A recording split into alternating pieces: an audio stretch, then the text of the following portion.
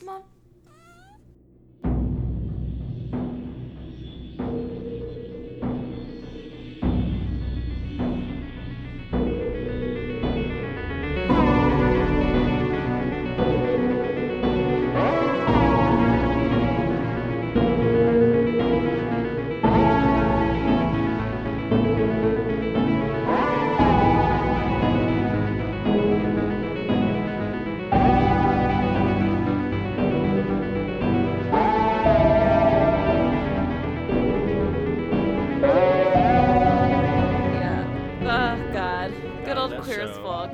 Got super duper high and watched like 2 episodes, and that was the last time we watched Queer as Folk.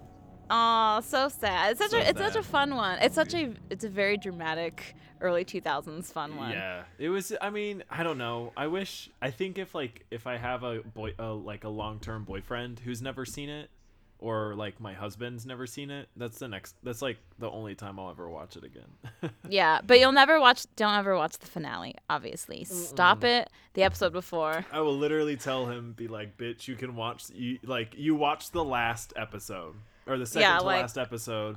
Oh, and then you skip to like the last to the 2 minutes just to listen to the music, but don't listen to the voiceover.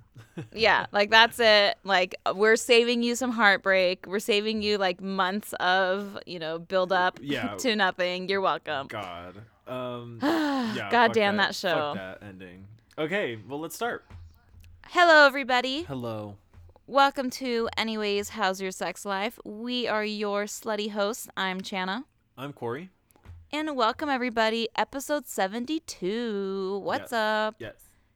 It's a good time. It's a long time. It's exciting. Well, we have one announcement for you guys. A very big, earth-shattering, life-changing, balls-dropping announcement for you guys. So, starting next week, Corey's gay. Corey's actually straight. He's been straight the whole time. And actually, Corey and I have been in love this whole time. We fooled you guys, made it 72 episodes in, and it's finally out. But starting next Friday, we are changing up the podcast format a bit. So basically how it's going to go is we'll start the episode off like normal, doing our spooky scoops, fag facts, all that fun stuff. But then instead of both of us having a segment, only one of us will. So we'll take turns. For example, next week I'll have the segment, so I'll do a true crime one. Then the following week, Corey would do a supernatural one, and we'll just go back and forth. So episodes will be shorter, obviously. Instead of 2 hours, 2.5 hours, they will probably be between like an hour to an hour and a half. And you'll still see us every single week. It'll just be a little bit different, but it'll be fun. We promise. It's gonna be a good time. We'll orchestrate it to where, like, if it's Channa's week and she's doing true crime, then she'll start off doing her spooky scoop, and then I'll do a faggot fact, and then she'll do a spooky scoop, so it'll alternate between the two. Yeah. So you still get like a alternation between voices. Yeah, it won't be just me talking for an hour and a half. Don't worry, everybody. I won't give my faggot fact and then just react for the next hour. So we'll try and then the next week I'll like start off, and then she'll do her spooky scoop, and then I'll do my supernatural segment for the next week. Yeah, and if you guys have any feedback on the new format, just go ahead and let us know. Slide into our DMs on our Instagram. Just search for Instagram by searching AHYSL Podcast, or just Anyways, How's Your Sex Life? You could also email us, ahyslpodcast@gmail.com. Go to our website, ahyslpodcast.com. Facebook, you name it, Pornhub, we're there. So just, message us, because we appreciate feedback. But we'll definitely be keeping to this type of format ongoing. But if you hate it, like if you just, you can send it to us, you can rant, but like, I mean, we're not changing. Well, no, here's the thing. What I meant by that, though, is like the same base format's going to go, where we're going to go every other week, like true crime, supernatural. Oh, yes. But if you think that we should do something different with spooky scoops or faggot facts, or if you think that, we need to do one other thing or something like that, I don't know. Any like feedback, comments, questions, concerns, whatevs, send them our way. And we'll still have every month, at the last Friday of that month, that podcast will talk about movie of the month. Yes, like today we're going to talk about Knife Plus Heart. Yes. Fun. Yes, Daddy. Well, that's my only announcement. Corey, do you have an announcement at all? Nope. When are you going to be announcing the next movie? Are you going to announce it next week? Oh, I'll announce it. Yeah, I'll announce it next week because I'll have everybody do it on Instagram or vote for it on Instagram. Yeah. Ooh, so check out our Instagram on Monday. Are you posting it on Monday? Mm-hmm. On Monday, and then you can vote on which movie you want to be our July movie. Yes, Daddy. Well, let's get started. Okay, we're gonna talk about body modifications. So there's like 3 main categories that I'm talking about, which is gonna be nipples, vaginas, and penises. Yes. Yes. So nipple piercings are basically nipple piercings. I don't know what else to say about that. Think of a nipple and think of a piercing. Boom. Yeah, done. You can get like a barbell through it. You can get a hoops. I don't know. You could get squirrelies coming off of it. I don't know. You know, I kind of want my nipples pierced. You I feel can like that's a fun. Oh yeah, I don't. I think it looks hot, but I don't want it. I think it looks like super fun when you're wearing like a shirt and that like it's kind of like a tight shirt so you can see like the piercings a little bit. That's super fun. I'm like, you a bad bitch every time I see that. I'm like, yes, yeah, bitch. Yes, bitch. Then we have vagina piercings. So let's talk about the different vagina piercings that you can get. So no thanks. We have barbells and rings. You can get barbells and rings on. Oh God. Here we go, everybody, and everyone, be quiet. Let's let Corey say these words. Shit. Shit. We get it, Corey. You're gay. Oh my God, which one is it? Is it labia majora? I'm not saying anything. Fuck. I love enjoying watching you do this. On the labia majora, which are the big ones. Oh my God. And then the labia minora. A menorah. Yeah, we have a little menorah. Every time we like pop up on our pussies, a little menorah comes out, and you have to light a candle every night. I don't know what to say. Okay, you have the big woobity woobities, and you have the littler woobity woobities. There we go. That's science. You can get barbells and ring piercings on these. With barbells, people frequently get these to boost sensation during sex without worry of getting them easily caught or pulled during play versus rings, which are a little bit more dangerous and have some risk to them. Ooh. Yeah, so go with the risky one because why not? There are also hypoallergenic threads or chains that you can get to like modify them to spread the lips open more to get Then I don't know. You can also do it to lock them together, which is a form of non-penetrative chastity. There are also some people who go as far to pierce their clitoris. Ooh, danger though. It is expressed extensively that this requires a lot of thought and experience in getting pierced around your genitals before you get your clitoris pierced. There is a story that I read of this person getting it, and while they did enjoy the experience, it was like pain and pleasure indivisible. That's a Hellraiser sort of shout out there. Her screams were so loud. They were like positive and negative. They were like screams of ecstasy and screams of pain. They were so loud while she got this piercing on her clitoris at a shop that everybody was like, oh my God, should we like call the police and like tell them that this is okay? Because she screamed so long and so loud that about it like hurting and like all the intensity of the feeling that she got. She's like squirting aggressively as she's screaming. Good for her. But you have to be careful with clit piercings though, because if you go to someone that doesn't really know how to pierce your clit and they do it wrong, you could lose feeling in your clit forever. What the fuck? Yeah, it could like cut off your like nerves or whatever. How do you know? How are you like, I'm an experienced clitoral piercer? I don't know, and like I will never know that answer, but kudos to the people that are experienced. Mom, I'm going to college. Piercing. I'm going to college, and I'm going to clitoris college. Clitoris college. Yeah, that's like every frat boy ever. Oh my God, I hate us for just saying that. Then, fuck. Yeah, bro. Yeah, bro. Let's go to clitoris college. Put on my snapback and start vaping right now. There's also, I read this story about some girl. This is like under miscellaneous body modification. So there's this story about some girl who got a magnet inserted near her clitoris. I think she got one on each side or just like one near it. And it was suddenly possible for her to get an erotic jolt from vibrations triggered by the energy of a basic house fan. What? You don't That's even- so specific. That's so specific. That's so specific. This You is know like what? Good this for is you. like mostly her. This is like paraphrasing her words. Also, starting a car motor felt good when she would like turn the key of the ignition. And the notion of feeling the music when she said that she would go to a club took on a new meaning, as if she would stand near loudspeakers or just being by a lot of bass, it would create enough like electromagnetic field or like vibration from the bass to give her sexual pleasure. Whoa. Whoa. That is next level. So yeah, we're all living down here and she's living up there. Yeah, she's like current mood, like getting off from just like blasting music in the car. That's Oh, yeah. crazy. Okay, so let's get on to penis piercings now. So we'll start with Hey. the classic Prince Albert. This is obviously just like the hoop through the urethra coming out the bottom or coming out the top. It usually just only comes out the bottom, like the base of the penis. Or not the base of the penis, sorry, like the underside of the penis. People get this piercing and have expressed pleasure regardless of whether the penis is erect or not. And it's also pleasure for the person that you're having sex with.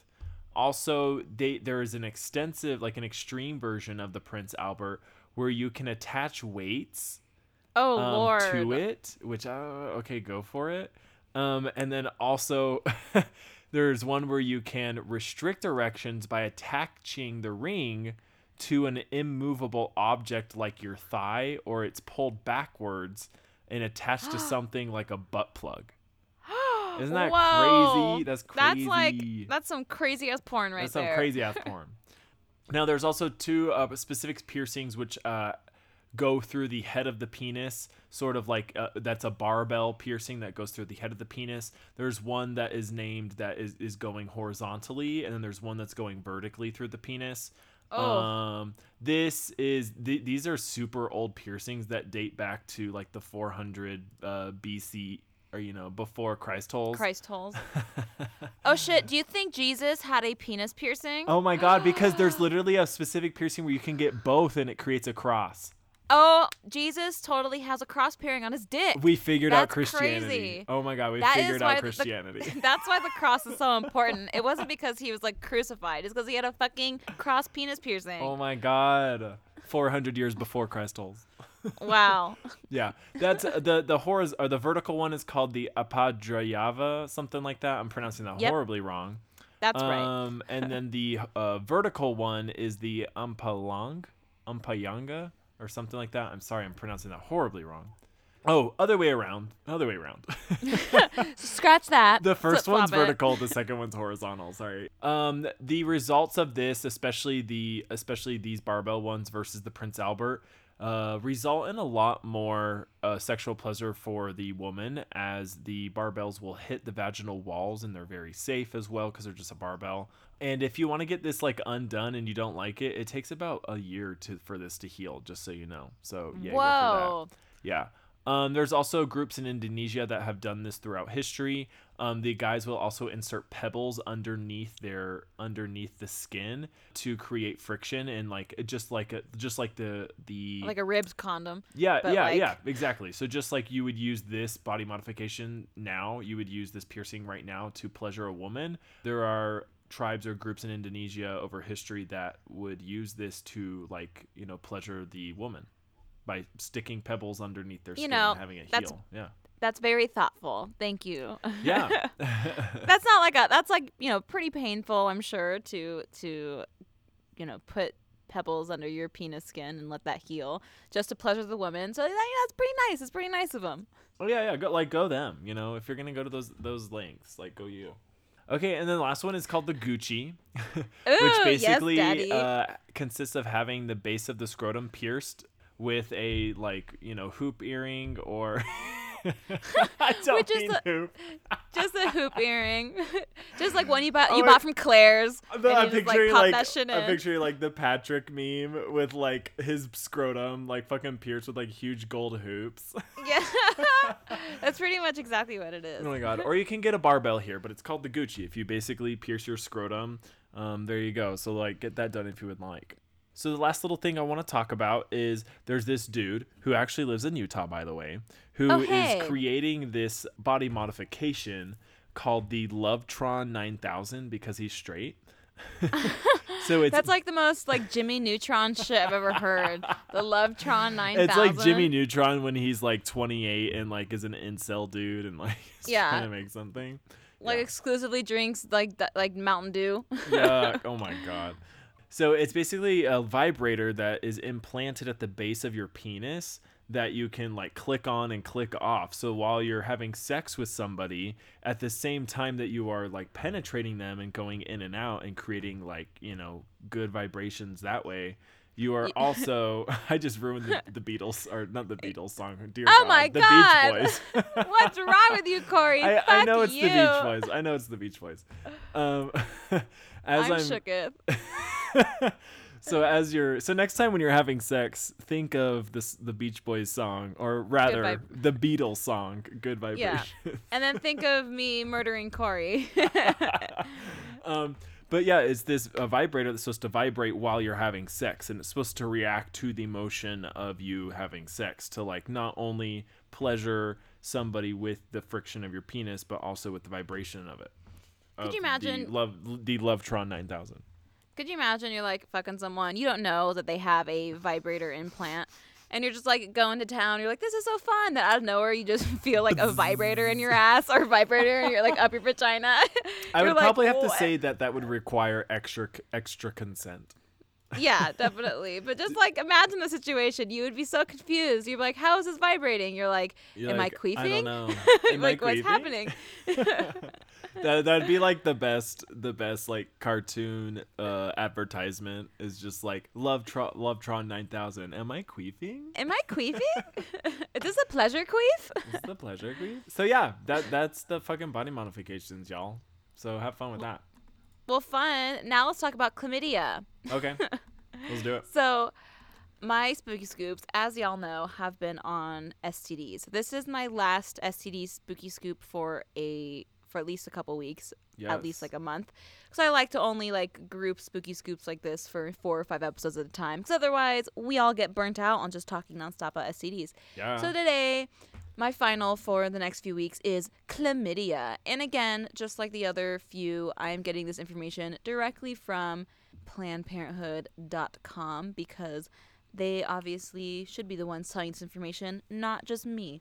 So I'm going to be reading this info for y'all. Are you ready to get woke on chlamydia? Yes.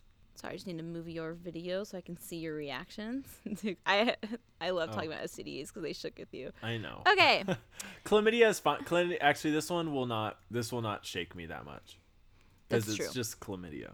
It's just chlamydia. Yeah.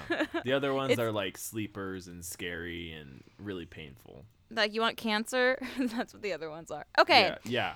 So chlamydia is a bacterial infection that's easily cured with antibiotic medicine. It's one of the most common STDs, and most people who have chlamydia don't show any symptoms.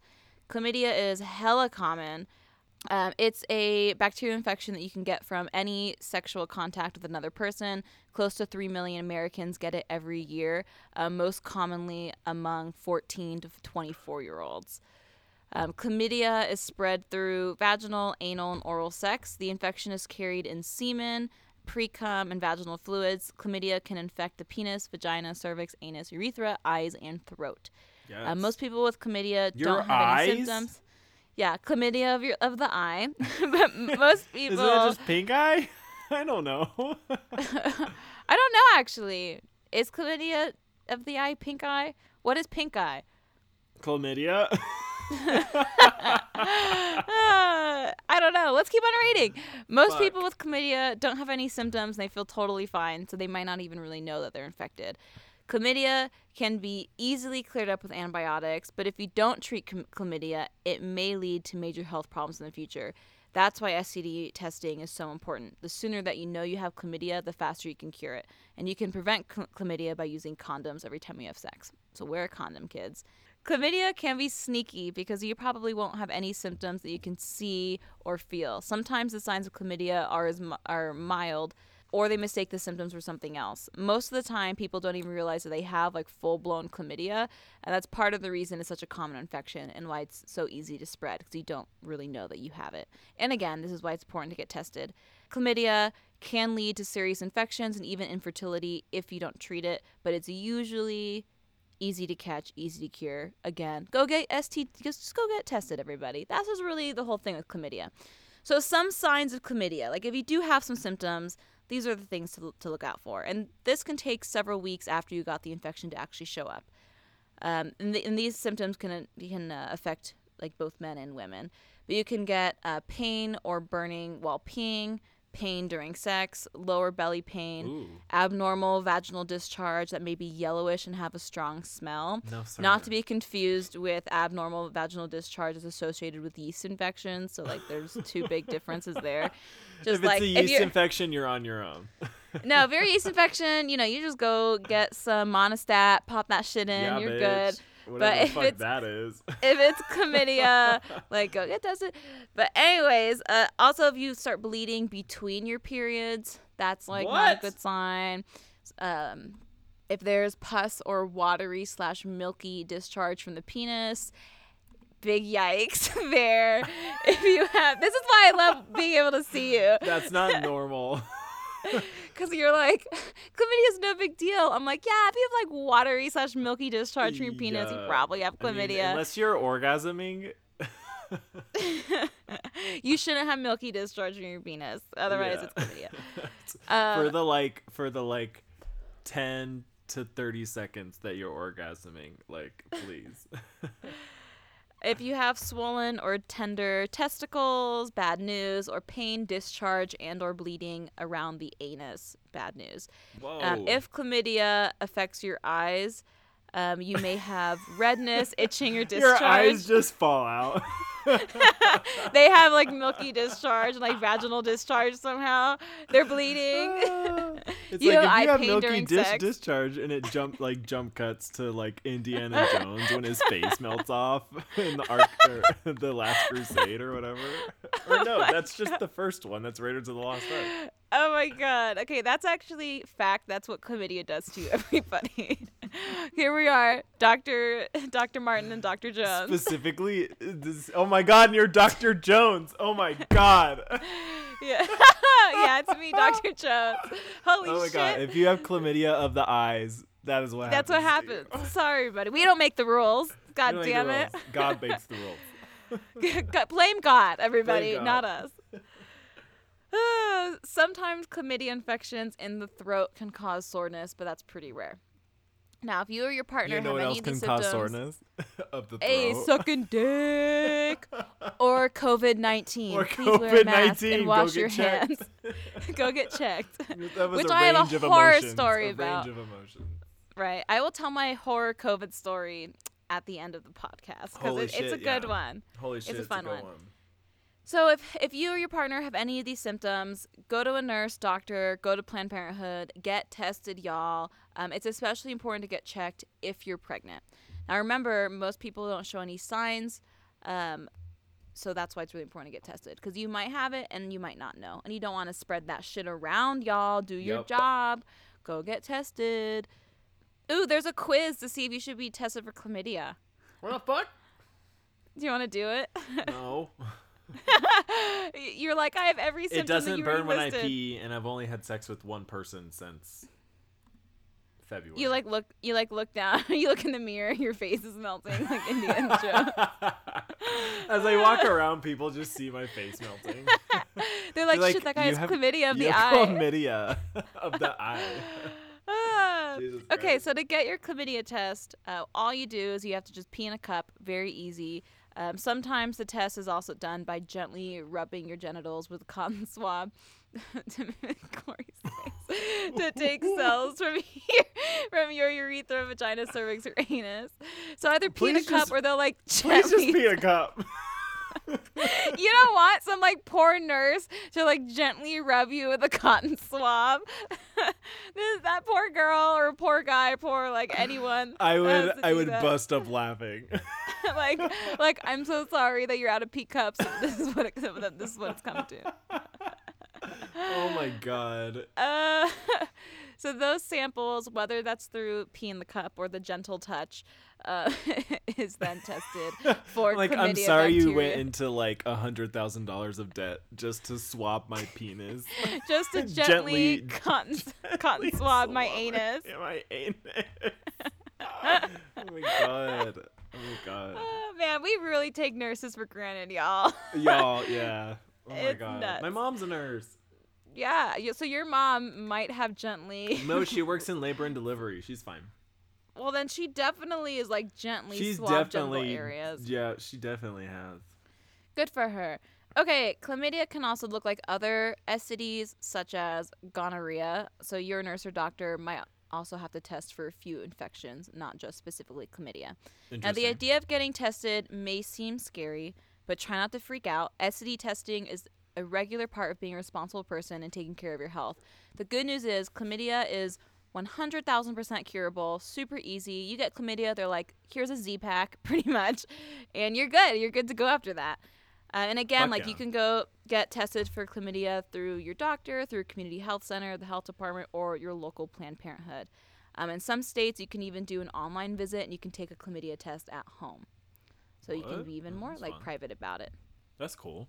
To sum this all up, Planned Parenthood's main point is to go get tested, y'all. It's very easy to get tested. There's no shame in getting STD tested. Like, everyone should do it. It's just part of being a healthy adult who is engaging in sexually sex. active with multiple partners.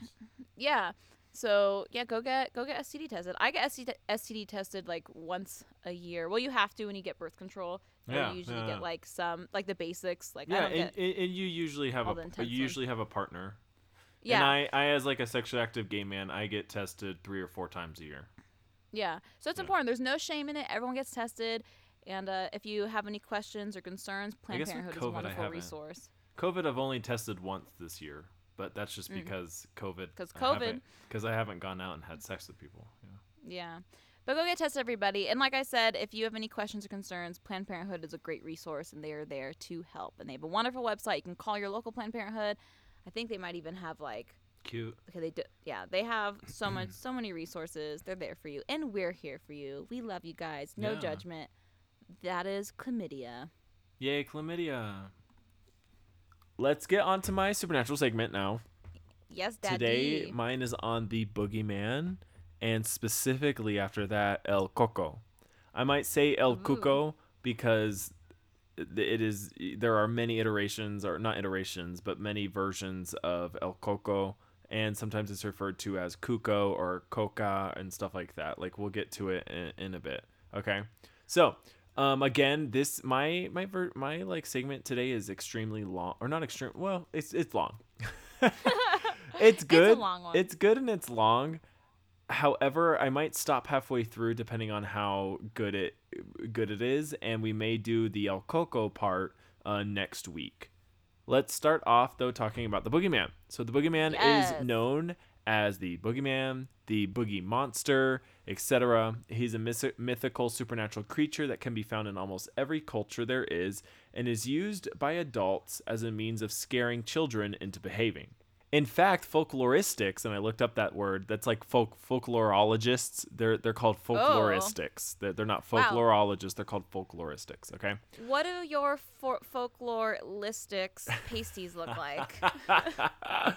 My pasties are like they're flaps that hang down that look like tongues, but on the tongues it's just like, I don't know, what's a good like, it's just the Mothman. It's just like fucking Oh my God. the moth. It's like the fucking Mothman, like chrome plate tongues that are like have the face of the Mothman coming down. That's You what know it what's so is. cute? I was going to say that mine were the Mothman butts, but pasty form. Yes. So I just had Mothman butts on my nipples. Yes. So cute. Twins. Did you literally see how this year they have taken the Mothman and made it a queer icon as well? Yes, Daddy. Yes, bitch. We were so ahead of that. We were ahead of We that. were, yeah. You heard it here. You heard it here first. We have everybody. sexualized and queerified Mothman The a fuck year out of ago. the Mothman. Or a year Yeah, and a half so- ago. 2 years ago almost. Yeah. Yeah, so fuck y'all. So fuck y'all. We're like a year ahead of the time. Suck our dicks and clips. Yeah, we're amazing. Suck our private parts. Suck our private part. Suck Okay. my non-pierced private part. So, folkloristics have categorized versions of the boogeyman in 3 main types. The first one is that it's a type that punishes or scares bad children. The second one is the type that is simply literally just malevolent and is simply out to hurt, kidnap, and steal children. Sometimes only bad children, but other times it doesn't fucking matter. They're just fucking out to cause pain and, anguish. The third type is the type that protects the innocent and punishes the guilty. These are usually not ageist. They will usually protect anybody of any age, and they're out to kill and punish anybody of any age and not just children. A good example of this is, or a semi-good example of this is like the Slender Man. Because in some iterations of the Slender Man, he is out to like protect children, especially like abused, marginalized, queer, alone, bullied children, and sort of take them into his protection forever. That also means like them disappearing and, going wherever they go. The monster's descriptions can vary drastically, but have a few similarities. First, the variations of the boogeyman are almost exclusively male. Most of the time they just are male, and sometimes they are just androgynous, but rarely is it ever a female. A good example, though, could be like La Llorona is a sort of iteration of the boogeyman. But we can get to that. We'll talk about that later. They also have claws, talons, or long, sharp teeth, and are mostly considered to be spirits or like an ethereal entity, whereas only a few descriptions or a few variations of the boogeyman are a demon or a witch or a mythological creature or beast. Spooky. Usually they're a spirit or an ethereal like shadow entity. This mythical figure has become so ubiquitous in our culture, especially like English-speaking cultures, that it has become synonymous with the devil or evil.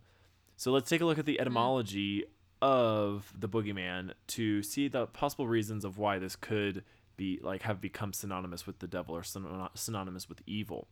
So the word boogeyman is believed to be derived from the Middle English bogey, B-O-G-G-E, or B-U-G-G-E. This usually meant something frightening or scarecrow. Like that was usually the word for something frightening, and the B-U-G-G-E was something that meant scarecrow. Deeper meaning suggests that this comes from also the German Boggle, B-O-G-G-L-E. I'm sure that's pronounced way different in German, which meant goblin, which is sort of fun. Yeah, that's fun. And then for us fun nerds, this word, specifically the German origin of these words, boggle, is related to the word bugbear, which is imagined as a demon in the form of a bear that eats small children. It was also used to mean a general object of dread, where I don't like that's really out there and I don't get that, but that's whatever. That's what it's at. Okay, cool. I really just wanted to talk about bugbears because if you play D&D, bugbears are a like low level boss usually, or like a really intense thing to fight. Yeah, that was one of my very first D&D sessions. Yeah, whenever bugbears. The first thing we fought were goblins that was led by a bugbear, and it killed Bakes. And it attacked him with its big club, and it did so much damage that it did his HP in negative damage, so it instantly killed him. Oh, that's funny. Origins of the boogeyman are extremely hard to pinpoint, as it is so prevalent in not just English-speaking cultures, but in all of humanity. So in the English-speaking world, however, there are claims, which I actually checked, and they're sort of shitty sources. However, the claims do claim that it is very broad and not like very specific. But we're here for it. But so we're here for it. Yeah. So the oldest claims of the modern usage of the boogeyman, or what we would know as the boogeyman today, come from actually hobgoblins that were used in England in the 16th century. So depictions or the lore that surrounded hobgoblins and how they would treat children or interact with humanity makes sense. Yeah, they're considered the oldest original origins of the boogeyman, like what turned into the boogeyman as we know today, especially in English-speaking countries. So let's talk about a couple of renditions and go through some versions of the boogeyman throughout the world. So let's go to Albania. So Albania, there is something called the Buba or the Bubba. That is a serpentine monster. What? Sorry? I call my grandpa Bubba, so that is real cute. So it is a serpentine monster, and mothers would tell their children to be quiet or the Bubba would get them. Ooh. There's also the Gogol, the Gogol. That is a terrible giant that frightens children into being good. And also in Albania, because they like to scare their children, I guess, there's something called the Lubia, which is a female demon with an appetite for the flesh of children, and specifically bitch. girls. Oh shit. So she has many heads. Versions go from 7 to 100. And like the Greek Hydra, if you sever one of the heads, 2 others or 3 others will grow in its place. Man, I hope that she has 69 heads or Yeah, 666 right? Oh my God. or 420. One of Or the 420, good numbers, you yeah. know. Could you imagine some like demons coming at you and they have 420 heads? Yeah, I wouldn't even be scared. I'd be like, what the fuck? This is so over the top. Yeah, I'd be like, where do I look? Where do I be scared? Where do I focus my fear? Yeah, we get it, you bougie ass monster. You don't need 420 heads. You just need Right. one head and a loud noise to scare the Right, fuck out scare of the me. fuck out of me. Yeah, right. You just need I need to not know that you were here, and then Yeah. I'm scared. I just need to think about you for 5.5 seconds and I get scared. So let's move on to Belize. There is something called the Tata Duende, which is a mythical goblin described as being like a small, little goblin with a beard, wrinkles, backwards Cute. feet, which should remind you of the Mexican. Remember when I did the Mexican maidens? La Mala Ora. When I talked about her, she had backwards feet in a lot of her versions. Yeah, that sort of reminds me of that. And this is from Belize, which is very close to Mexico. So this is so picture this. It's a goblin that is small, of course, because it's a goblin. Has a Cute. beard, wrinkles, backwards feet, and a large brimmed hat, and doesn't know have what? any thumbs. I'm here for it. That Yeah. sounds like my Halloween look. I like so Tata dig it. Duende. I like Tata Duende. Fucking awesome. It is usually the protector of forests and animals, and it was used specifically to scare children from going out to play at night or going into the jungle, because you don't want children doing that at all, ever. Yeah, fuck this that. is a pretty nice boogeyman. Yeah, he's like looking out for them. Yeah, I like Tata. Fuck yeah, Tata. Yeah, he's a fucking homie. Yeah, so man. thanks Tatas. Thanks, Tatas. Save the Tatas. Save Free the the Tatas. Tatas. We're moving on to Egypt. So there is an Egyptian creature that is known as the man with the burnt leg. I'll try to pronounce it. It's Abu Rigli Masulaka. I pronounced that horribly. You know, that's probably 100% how you pronounce Yeah. it. They're like, wow. they like the fucking contact white you. gringo got it right. They Except they wouldn't send say you gringo because they're Egyptian. they sent you a thank you message and then they erase it since you said gringo. They're like, we're fucking Egyptians. We're not Latin Americans. Not everyone's a Latin American, Corey. So that's the man with the burnt leg again, I'll say. So it's a monster who got burnt when they were a human child, because they didn't listen to their parents. Ooh. However, now this child, which is usually a male, hunts down naughty children to cook and eat them. Ew. Yeah, I miss isn't that weird? tatas. That's weird. Yeah, I like tatas more. Let's have tatas. Yeah, we should make a shirt that says "Free the Tatas." Oh my God, and there's or the boobs. It's There's just a little goblin tatas. with a beard and backwards feet with a large brimmed hat. Yes, he's like on each boob, like, hey. Oh, that's so cute. So let's go to Iraq. So Iraq's ancient folklore has the Saula, which is a half witch, half demon ghoul that is fuck. used by parents to scare naughty children. She is briefly mentioned in a tale of the 1001 Nights, which is Arabian Nights. We know it as Arabian Nights, and is used not only in Iraq but other countries that are in the Persian Gulf. So that's Iraq. So let's move on to England, and then we'll go into the United States. So in England, in East Yorkshire, the children were warned that if they stole from orchards, that they might be eaten by a goblin or a demon called the Adgogi. Something like that. Adgogi. I think I've heard that before, something like that. Yeah, I think you might have.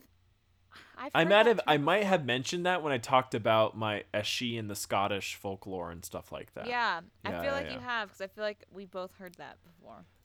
In Devon, local variations of the Spring-Heeled Jack include the bogeyman that danced in the road and leapt over hedges with the greatest of ease. That's a quote from the sightings of him. There are Cool. also recorded sightings in northern Devonshire, and locals describing haunted stretches of roads since the 1840s that are haunted by Spring-Heeled Jack. That just reminds me of the Crooked Man. Bye. Oh no. Yeah, fuck He that was shit. a crooked man. There's also the Gooseberry Wife, which is said to guard gooseberry bushes on the Isle of Wight, Wight, and She took like the bitch form. slaps you if you come close to her bush. She's like, Well, get the fuck away from my She's bushes. a large hairy caterpillar. Oh, you know what? I'm here Fuck. for her. Yeah, man. And if you don't know what the Isle of Wight is, it's just as big as the Isle of Man, but it is south of the UK. It's south of that. Between between England or the UK and France. So we're gonna go on to this is I can't even. I'm so excited. Yes. Get ready for these next boogeymen from England. Okay, so this next one is titled Churn Milk Peg.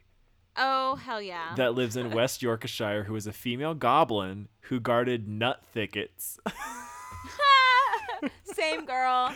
You ain't special. Same girl. So this goblin guarded nut thickets until they could be harvested and would always be seen smoking a pipe. Her male counterpart's name, and I'm not making this up, was Melch Dick. Oh my god. Holy shit. I think I just found our alter egos. Right. Our new podcast You're names. Churn Milk Peg and I'm Melch Dick, and we guard nut thickets. Yeah, we guard nut thickets by day and podcast at night. Hell yeah. Yeah, bitch. Now there's the next one, and I'm not making these names up. Okay, the next one is Tom Dokken. Oh my. This is the gayest shit I've ever heard. So this boogeyman had iron teeth and used to devour bad children. Pretty simple, but just Daka. I just can't. And then the next one, and someone's trolling us, Chana. Like someone's fucking trolling us. Someone like wrote this shit on the internet. They're like, I hope someone has a fucking podcast and they think this is real, and they're gonna like report this to their fans, and it's just bullshit. Oh my god. Okay, the next one is Black Anise, which is anus. You could say anus, so it's Black Anus. Yeah. Was a hag with a blue face and iron claws who lived in a cave in the Dane Hills of Leicester. She ventured forth at night in search of children to devour. Her name's Black Anise or Black Anus, whatever you want to say. I like Black Anus. I like Black Anus way more than Black Anise. Black Anus, Tom Docking, Melch Mike Dick, and Churn Milk Peg. Melch Like if they're like the next British boy band needs to be those four people. Oh, 100%. That's the next Beatles. Oh my god. Okay, so the last one that I'll talk about from England, sort of the boogeymans, are these three grotesque hags, which by Grindy Low, Jenny Green Teeth, and Nellie Longarms. They lived in ponds and rivers and would drag children beneath the water if they got too close. Ugh. I could see that definitely being like a boogeyman, like, that just keeps children from getting near water, because like if a child accidentally falls into a river, then they die. So if you just tell them, oh, there's a demon in this water, a boogeyman in this water, it's going to kill them, then yeah. Okay, so the next one is, we'll move on to the United States and talk about that. So in the United States, the boogeyman can be called the boogeyman, of course. Then you have Booger Man or the Booger Monster. Particularly the booger part is used in the South, and it was most often used to keep children from playing outside past dark and also wandering off into forests. In some Midwestern states specifically, the boogeyman scratches at the window to lure bad children outside. Yeah, isn't that fucking disgusting? Fuck that shit. Oh. Fuck that shit. Fuck that shit. That scares me. That will like make me obey. Listening to that, I'm like, oh my god. Like imagine. So literally, they say like the whole like narrative is like, hey, if you stay up past your bedtime and you don't go to bed quickly, like the boogeyman will come scratching at your window. Like, fuck that. First question. Why do people feel like it's necessary to traumatize the fuck out of their kids? So they'll do what they say.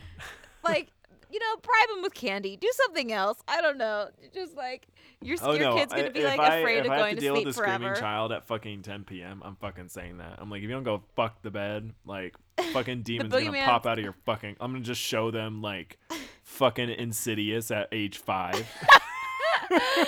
And be like, you see that shadow pointing at that little boy in the darkness? That's gonna get you. You like sing tiptoe through the tulips. Oh with, yeah, like, I'll their like I like. bedtime Oh my song. god, I put like an iPhone underneath their bed and just play that if they're Yes. awake. Oh yeah, Oh fuck. god. Yeah, Man. they'll never disobey me again. Yeah. And I that's why I will oh. never have children. And that's why if you do have children, they'll sleep over my house all the time because they won't be afraid at my Yeah. house. You're like, yeah, let's stay up and like read tarot. I'm like, you want to do the Ouija board? Like, No, no, I'm like, you want to fuck over your dad and do the Ouija board? no. Yeah, they're like, if he ever threatens you with this, threaten that you'll do the Ouija board in the house. Yeah. Be like, fuck. You win. You can do whatever you want. Yes, we figured it out, future Corey Jr. George. I name him George. George. He's like the straightest, most like MAGA dude on the planet. Oh God, please no. Okay, so in eastern Iowa, specifically in one of the Midwestern states, the boogeyman is usually referred to as the corn stalker. And so I started to look up the corn stalker, and basically he just does what you think. But his description makes him look a lot like the guy from Jeepers Creepers. If you've watched Jeepers Creepers 1, that's or fun. specifically 2, because he shows up. You physically see him a lot more in 2. Also in the United States, in the Pacific Northwest, it said that he manifests more as a green fog, which is cool because if you've ever seen John Carpenter's The Fog, it sort of like reminded me of that shit a little bit. Yeah, that's cool. Yeah. And generally in the U.S., just like for most versions of the U.S. boogeyman, he hides or appears under the bed or in the closet Yes. and does anything from tickling, scratching, biting, licking, or simply just whispering to children, beckoning for them to come to him as they try and go to sleep. Yeah, no, fuck I that. heard the under the bed thing, and Fuck that scared that the fuck out shit. of me when I was a kid. Yeah. Because I don't. still to this day, I'm like freaked out by the under my bed because of that. Because I'm like the boogeyman, like a clown, some shit's gonna get me. Yeah, like the under the bed thing, like generally, like I think about it, but it doesn't really instill fear. Because I even like with my new bed frame, there's like a little space at the head of the bed between the headboard and my mattress that I can like literally see down to the ground. You're So gonna it's look like- tonight. There's gonna be a demon. Oh, I staring know up that at you. demon's gonna be like, "Fuck you, bitch!" Like you said, Yeah, you like- weren't scared, just like Valak's like face fucking you. Oh fuck yeah, I'm so fucked. Like that, like I think about that and it like creeps me out, but like if I ever woke up in the middle of the night and my closet door was closed, because it's always open, I would like Yeah. I would like piss my pants. I don't know. Like, I'm gonna sneak into your room and close the door. fuck while you that. sleep. Like Jesus, that would just destroy me. I couldn't do that. Ugh, that would destroy me. Okay. Yeah, I get freaked out a lot because Jordan falls asleep so easily and I don't. It takes me like a solid hour of falling asleep. Like yeah, every yeah. night. It It's takes me super like 20, fun. 30 minutes. Yeah. But because of all of my spooky dark past with Noob and whatnot, now like whenever if I'm like up for a really long time, the shadows start playing like tricks, like your eyes start playing tricks on you and stuff. So it's so easy for me to like freak myself the fuck out at night, and like the under the bed just only adds to it. Because I'm like, oh my god, because my mind's just like, you're fucked, Jana, and I'm like, yeah, you're right, I'm fucked. You're like, I'm I'm like, I fucked. am fucked. I'm fucked. While Jordan's like, being the cutest sleeper next to me. Oh my like, god, because he's such "Ah." the most perfect sleeper ever. Yeah. That's Well, I'm cute. like having a stage 11 panic, and like Simone's staring at the corner for no reason, and I'm like, we're both fucked. Yeah, Simone like looks at you. She's like, "You're fucked. You can't she's see like- them, but you're fucked. I can see She's them." like, but bye, Mom. It was nice knowing you. Okay, so generally in the U.S., or I already said all this shit. Yeah, we already talked about it. Okay, so also some legends will even claim that a wart can be transmitted to somebody by the boogeyman touching them while they sleep. Isn't that Oh, dear isn't that God. scary? I've never heard that before. Yeah, It's like an either. American like boogeyman thing. Okay, so some specific iterations of the boogeyman, just to give examples, is first the Jersey Devil. I've done an episode on the Jersey Devil, but just a quick little overview. The Jersey Devil originated in the Pine Barrens, which is like a ton of pine trees, like a forest in New Jersey, and it has like a specific level of acidity or some like levels of something in the soil, so not much else will grow except for like these specific trees. This originated in New Jersey, the Pine Barrens in New Jersey, in the early 18th century, and was originally described as having a horse's head, bat wings, cloven hooves, and a serpent's tail.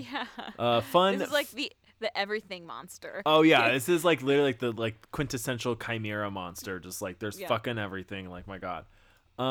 So I actually didn't. I don't know if I talked about this when I did the episode, but this was later. It later was found out that the person of the area, or somebody wanted to buy all the land near the Pine Barrens so they could become like, you know, super rich and sell it off later on.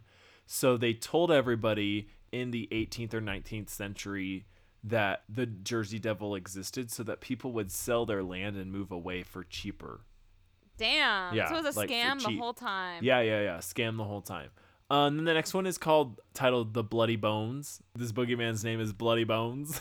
Nice. I like it. He sounds like a pirate. I fucking want to be Bloody Bones. Oh, hell yeah. So he's also known as Rawhead or Tommy Rawhead.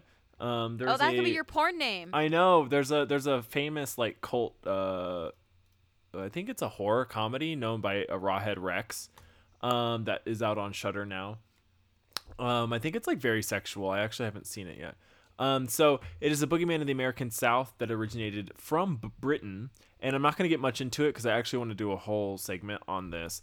But Bloody Bones is usually described as two different entities that become like, you know, a whole thing in itself. So one of the entities is a bare skull, like a skull that's just floating around biting its victims, and its companion at the same time is a dancing headless skeleton. Whoa. I like super Bloody fun. Bones. That is a really great couples costume idea. Yeah, that'd be fun. I fucking love Bloody Bones. He's cool. Yeah, I'll do an episode about him later. We stan Bloody Bones. We He's a stand homie. Bloody Bones. But not as much as we stan Tatas. Tatas the Yeah, true. holy fuck. What's greatest the whole friend. name? Tata Duende. Fucking free the Tata Tatas. Duende. Yeah, you're the greatest friend. You're the Sam Wise of Boogeyman. Yeah, you fucking protect the forests and you protect the animals from fucking humans. We love you. You are adorable. We love you, Tatas. He's like, Yeah. kills us tonight. He's like, fuck you guys. Okay, so that is like some just basic facts about the boogeyman. And next time we will talk about El Coco, because I decided that like this has gone on long enough, and the El Coco part is just crazy and is at least like 5 minutes longer than what I just talked about with the boogeyman. Also in the future, I'll probably do some more boogeyman shit because literally it's just the boogeyman is something that is talked about in a ton of cultures. And when I went over like the some of the different countries and like some of the different boogeymans from the different countries, I you know, there were like 3 times as much as the ones that I went over. Okay, so that is the boogeyman, and next time we will talk about El Coco.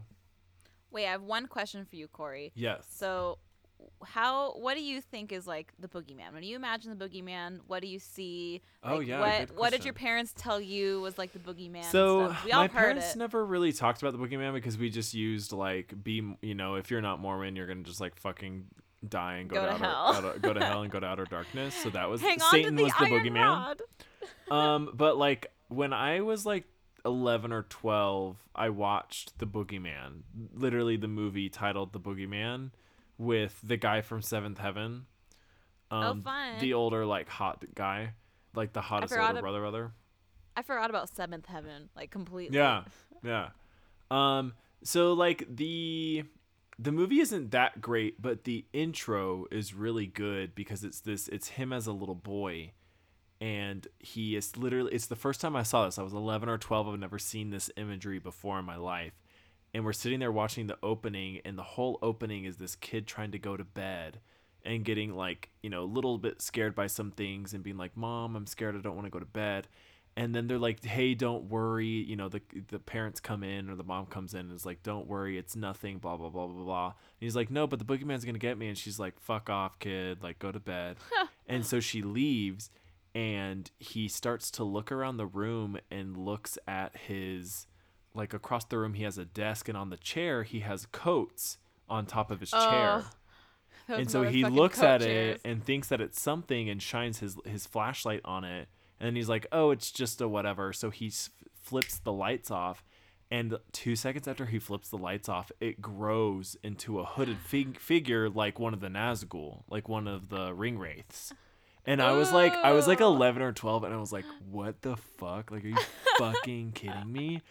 And then it goes further to he quickly gets his flashlight and shines it again. And when he shines it, it's not like nothing was there. As he shines the light, the hooded figure drops into the coat. So the coat physically drops in the middle of his room onto the floor. And the second he turns the lights off again, it grows back into one of like the hooded figures. So that's what it is to me. I don't know. Like when when I'm scared or spooked, I don't think specifically about anything, but that's probably the closest is like an amorphous like shadow hooded figure. So it's just a shadowy hooded figure that like is going to kill me. I don't know. So for whatever reason, when I think of the boogeyman, I think of the Grinch. The Tata. No, I literally think of like the Grinch Stole Christmas. Like, yes. Like the Jim Carrey. Yeah, like I literally think of him, but like spookier and like hiding under my bed and being like, ew, and like trying to grab my ankles. That'd be scary as fuck. Yeah. Yeah. So like ever since I was a kid and I first heard the boogeyman, I think it was around the time I probably saw the Grinch for the first time, and I was like, "Fuck, is that him?" So yeah, but I'm not like as an adult, like I'm not afraid of the boogeyman. And when I was a kid, I was never like, "Ooh, the boogeyman's gonna get me." Like that wasn't like a constant fear. It was more like ghosts and shit. Even when I was a kid. And even now, to this day, obviously, it's like demons and shit that I'm like, "Am I gonna be fucked tonight?" Yeah, but like still, I'm not scared. Yeah. But when I did think of the boogeyman when I was a kid, I remember I would really think of the Grinch under my bed. And it would scare the fuck out of me. I would just think of a dark hooded figure in my closet. Man, opposites. Also the combination of that with a gaunt white face, like when you watch what's it called? The Exorcist. The demon. Yeah, yours is when it shows that demon scarier. White face. Like that I still think of. Like the demon like that white gaunt like his teeth are bared like and it flashes it like twice in The Exorcist. That still scares me, but like I'm not like, sometimes I will like look at like the chair I'm actually sitting in right now. Sometimes I'll put clothes on it and I'll see it in the middle of the night and I'll be like, fuck you, bitch. But then I'll go to bed, I'll like laugh at myself, but I'll still be like, fuck you. You still like glance over your shoulder. Oh, I do. I literally am like, oh. But I like, just go to sleep because I'm 29. But also at the same time, like, if I was to wake up in the middle of the night and, if I've seen a horror movie recently, or like if I woke up in the middle of the night and something was like, happening that shouldn't be happening, like I would be scared. Like I definitely would be scared. Yeah. Oh, yeah. Yeah. Okay. Well, let's get into my segment, y'all. Today we're going to be talking about something that I've been wanting to talk about for a long time. Yeah. But for whatever reason, I have never researched it. It's literally been on like my to-do list since we pretty much started this podcast. It is the Icebox Murders. Yes. Yeah, you've mentioned this before. To me. It's June 23rd, 1965. The Houston Police Department received a phone call from Marvin Martin asking to do a welfare check on his uncle. From me? Yeah, for Corey. Yeah, so Corey called up the Houston Police Department and he was like, "Yo, can you do a welfare check on my Uncle Fred? He's 81, and my aunt Edwina, she's 71. They live with their 43-year-old son Charles in the Montrose neighborhood." Yeah, that's like the gay neighborhood. Oh, is it pronounced Montrose? Montrose? How do you pronounce it? Yeah, I believe that. I'm not extremely sure, but I believe like the Montrose, neighborhood, yeah. So they're kicking it district? In the gay neighborhood. It's like the Montrose district, something like that. Yeah. So Corey, aka Marvin, told the officer that no one was answering their phone, and it's been a few days, and he was just getting a really bad feeling about it. So the police officers, they were just thinking this was a normal welfare check, like no big deal. Most of them aren't really a big deal anyway, so they're on their way. They drive over to 1815 Driscoll Street, and they notice that Charles's car is parked right in front. So even more, they're like, okay, well, the kid's here. Like, everything's probably fine. They probably just don't want to talk to their nephew. Whatever. It's only been a few days. Still, they decide to go up and knock on the door and just to complete the welfare check. So they walk up to the front door, and they knock. Uh-oh. Nothing. They knock again. Nothing. They knock on the windows. Nothing. They go to the back door, knock. Nothing. Now they're getting a little weirded out. They're starting to figure out that this is a little weird. So they start banging on the door and saying like, "Police, like open up." Nothing. So both officers, they looked at each other and they knew what they had to do, and they kicked down the front door and they stepped into the house. Now immediately they noticed that the house was spotless. I'm talking like almost like sterile hospital feeling. Whoa. Spotless. The officers later said that they immediately felt like something was really, really wrong. Like it was just like a moment where they both felt just really awful and gross. They started walking around the house. They noticed that there was a plate of fresh food on the dining room table. Then one officer decided to walk into like the kitchen while the other one was checking the rest of the house and like calling for Fred or Edwina or Charles. Now the officer, his name's Charles Bullock. Bullock. Let's say Bullock. Bullock. He went into the kitchen and he decided to open up the fridge.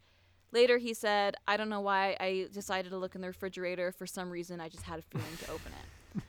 So, naturally. You're like doing a welfare check and you're like, "I need a fucking beer." So you like go open up their goddamn fridge. He's like, "I saw that fucking like homemade sandwich with chips and I wanted a fucking homemade sandwich with chips." He like, it's a welfare check and they're going through like making sandwiches and chips. Oh my God. Now, inside the fridge were numerous cuts of washed, unwrapped meat, neatly stacked on every single shelf. Thinking that it was, in quotes, hog meat, the officer... Did he make a sandwich? No, he didn't make a sandwich. This would be a wildly different story if the officers made a sandwich out of this meat. Also, if an officer saw like unwrapped, neatly stacked meat in your fridge and they decided to make a sandwich, what the fuck's going on there? I wouldn't put it past them. That's true. But thinking it was hog meat, the officer started to close the fridge when something caught his eye. Another eye. Inside the vegetable drawer was an old woman's head, her eyes fixed in Bullock's direction. Oh my God. It was an eye. Bullock froze and then slammed the door shut, and he opened it again. And he looked down, and the head was still there, staring right at him. He jumped back and he screamed as the other officer ran to the kitchen. Officer Bullock pointed at the fridge, and the officer walked over, opened it, and looked down. And in the two vegetable drawers were the decapitated heads of Fred and Edwina Rogers. Whoa. Fred's eyes were gouged out. Yuck. Now, looking at the rest of the fridge, they realized that the hog meat was the actual cut-up remains of Fred and Edwina. They called for backup, obvi, and this started the investigation. Police determined that Fred and Edwina Rogers had been, try to say Edwina Rogers 5 times fast. That's like a mouthful. It sounds like you're about to say Oscar Mayer Wieners. I can't without mumbling all of it. Right? Police determined that Fred and Edwina Rogers had been killed on June 20th, which was Father's Day, just a couple days before. An autopsy showed that Fred was killed by blows to the head with a claw hammer, and then his eyes were gouged out, and then his penis was removed. And then Edwina was beaten and then shot execution style in the head. Oh. Police further said that the bodies were then dragged to the master bathroom, which is upstairs, drained of their blood, and then dismembered by a person, in quotes, with some knowledge of anatomy, because it was so well done. Police were able to locate most of the body parts, but some were missing, and all of their organs were completely missing. Now, a few days into the investigation, some of the neighbors started calling in and complaining about plumbing problems. Their sewage was getting backed up. Their flush wasn't as strong. So they called out like a plumber. The plumber went out to the neighborhood and he looked at, the sewage pipes, the drainage pipes, whatever the fuck, plumbers look at. Mm-hmm. And there he saw and he found all of the cut up organs of Fred and Edwina Rogers. Yuck. He called the police. The police rolled up. They were easily able to confirm, yes, this is to Fred and Edwina. And they were able to determine that after Fred and Edwina were drained and dismembered, the killer would just cut up their organs and just flush them down the toilet. Also, really sad for this Ew. plumber dude that was like, do, like a regular day, opened up like a pipe, and there was like livers and like intestines like Yuck. staring him in the face. So police were focusing all of their attention on the house for clues, but the problem was that the house was so spotless and like sterile, they were having a really hard time figuring out exactly what happened, building the scene, building the picture, and finding clues. It was really obvious that like the killer cleaned it thoroughly after. Yeah. I mean, he even made like a meal for himself, then randomly decided not did to they eat have, the meal like, and dip. A dog or something? No dog. Why? I mean, I don't know. There's like this murder Maybe they're going not- on, and I'm like, why didn't they have a dog? Maybe they're not dog people. They also didn't have a cat. No animals. Weird. No animals. No pets. Yeah, these people Yeah. were weird. These people were weird. Yeah, the victims of this horrific murder are fucking weird, quote unquote, Corey. You're like, fuck the victims, mic drop. You like leave the chat. I'm like, How do okay. you not have a dog or a cat? Yeah, it's 1965. God damn it! Everybody Yeah. needs a Oh, fucking that's cat. true. Okay, it was 1965. Okay, that's valid. So everything was perfect. They weren't finding any clues until they went to Charles's. Charles's. Charles's, yeah, you say Char- Charles. but that's just- yeah. yeah, My that's dad's just like name a- is my dad's name is Charles. So Again, these are just some mouthful names, but they went to Charles's room yeah, Chuck's and they room, found yeah. a tiny drop of blood on like the door handle leading Ooh. into his room. That's cool. So they saw that and they're like, interesting, noted. And they opened up the door and they started going through his bedroom, and that's when they found a saw. And it's one of those like crazy big saws that you can like easily cut through anything with, Yeah, like a manual, like Like you can a like use it, like, cut through traditional like a one-handed saw. tree. yeah. Yeah. And they saw like the teeth on the saw, and they Lol. matched it to the marks on the dismembered remains of Fred and Edwina. So now they had the not necessarily the murder weapon, but they had the weapon that was used to decapitate and dismember these bodies. Damn. So clearly, Charles is looking like a bad guy right now. He's looking not so great. So they needed to find Charles because, remember, the parents lived with Charles, and so far it's been a couple days, and they haven't even seen Charles, which they were already originally Charles concerned fucking about. did it. Because originally they were like, where the fuck is Charles? Is he okay? But then after they found the blood, they're like, okay, where's Charles? We have a couple questions for this Yeah. motherfucker. But before we go into before we go into that, let's go through some backstory. Oh my God, So Channa! Fred- Every time you like raise your hands, you're like flawless nails. Like I see them. It's so awesome. By the way, Yes, yeah, y'all. me just doing my casual like bougie. Seriously my bougie though, they check. look so good. Thank you, Fat Nails in Provo, Utah. You're Thanks, the Fat best. Nails. So Fred Rogers was born on December 9th, 1884. Holy fuck. shit! Holy goddamn shit fuck. He's old. And his wife Edwina Damn. was born on October 8th, 1892. They're old motherfuckers. That poor man did not need to go through that. Well, just wait. Oh So man.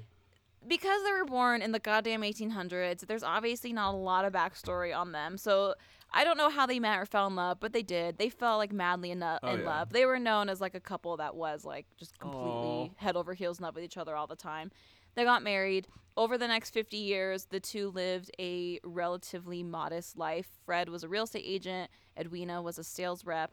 But every now and then, when they Oh, wanted she to was get some working extra, too. Fuck yeah. yeah, she was a bad bitch. But every Yeah. now and then, when they wanted some extra cash, they were like, hey, we should just commit fraud together. So they would. Oh my God, I love these two. So, like, casually, they were like, you know, let's go, like, write some, like, shitty checks. Let's go, like, forge people's signatures. Fuck like, yeah. fuck yeah. Do it here and there, committing fraud, being weirdly adorable about it. They ended up having two wait. kids. Our podcast does not condone fraud. Please do not commit Yeah. fraud. Please, it's not please, cute. Please just go work. Yeah, go get a job. It's not cute. Go, like, strip if you need to. Go I do mean, you. That's cute because it's like 1930 or 1940 or whatever. Yeah. But- And they're like, Johnny Torrio. They're like, gonna go yeah, fraud Johnny someone. They're gonna So go they steal ended some up having- chocolates. They're gonna, that poor girl, Dorothy Allred. I'll remember oh my her God, forever. that poor girl. Poor girl. She just wanted some fucking chocolates. She wanted like what? It was like 6 pounds of chocolate. Yeah. Some like insane amount of chocolate. I'm like, I fucking chocolate. love her. She's an Yeah. inspiration to us all. Yeah. So Fred and Edwina ended up having 2 kids. One was a girl. She ended up dying when she was 10. I don't really know why or how, Aw. but she passed away when she was a kid. And the other one is Charles. So Charles was born on December 30th, 1921 in Houston. He had an incredibly abusive childhood. Ooh. Mainly emotional and mental abuse, but sometimes physical abuse did occur. But it was mainly like on the emotional and mental side. Mm-hmm. This was a lot of psychological like torment and whatnot. He grew up resenting the fuck out of his parents because his parents treated him like garbage. But even Aw. though he went through so much abuse, he excelled in school and he ended up going to 2 different universities, which is pretty unique because a lot of the time when people are abused like that, it just like creates a cycle and it's hard for someone to break that cycle and to not only do well in life but to excel to the point that he's about to, and then he murders people, so then he stops excelling. But for a time he was doing pretty good. So this is what he did. He first went to Texas A&M University, but he got bored because he wasn't being challenged enough, so he dropped out. He then enrolled at the University of Houston, where he earned a Bachelor of Science degree in nuclear physics. While he was doing all that, he learned 7 languages. He became a pilot. He had a special interest Whoa. in radio, and he studied seismology, earthquakes and shit. During World War II, he became a pilot for the Navy, and he joined the Office of Naval Intelligence, which is basically like the Navy CIA. After crushing it at World War II, he pretty much got any job that he wanted. Like, he Yeah. would walk into anywhere. He was so overly qualified that he would just get it. So he mainly Whoa. focused on working with, like, oil companies and Because Houston, whatnot, like- yeah. yeah, and he worked with like Shell Oil Company for I think like 9 or 10 years. He was making great money. He had a great career. He joined an exclusive organization called the Civil Air Patrol. This Okay. information I'm getting straight from Wikipedia because like Yeah, there's no I other way to don't- say that. Yeah. there's no other way to explain what the Civil Air Patrol is. So Yeah. CAP for short is a congressionally chartered, federally supported nonprofit corporation that serves as the official civilian auxiliary of the United States Air Force. Okay. Go CAP them. is a CAP is a volunteer organization with aviation-minded members that include people from all backgrounds, lifestyles, and occupations. It performs 3 congressionally assigned key missions: emergency services, which included search and rescue by air and ground, disaster relief operations, and aerospace education for youth and the general public, and like a cadet program. For All I teenage heard youth. was like they're a bunch of nerds, they're a bunch of narcs. That's all I heard. So they're a bunch of nerds. They love planes, and with their love of planes, they like whenever there's like missing people, and they always do like search and rescues and whatnot. Like, they'll call CAP, I guess, or like natural disaster relief. They'll call them. They'll teach kids about planes. There's like some dude in a basement like Waiting for painting this. like miniatures for his like Warhammer like game, and he's like 100%. he gets a call and he's like, fuck yeah. He's like, this is why I bought the plane. Like let's fucking go. Yeah, he like puts on a little costume, like everything. Oh, His little that's so cap badge. cute. Oh, I want to fuck So, yeah, so- him. So cute. So this dude's part of CAP. This is where he had allegedly met David Ferry.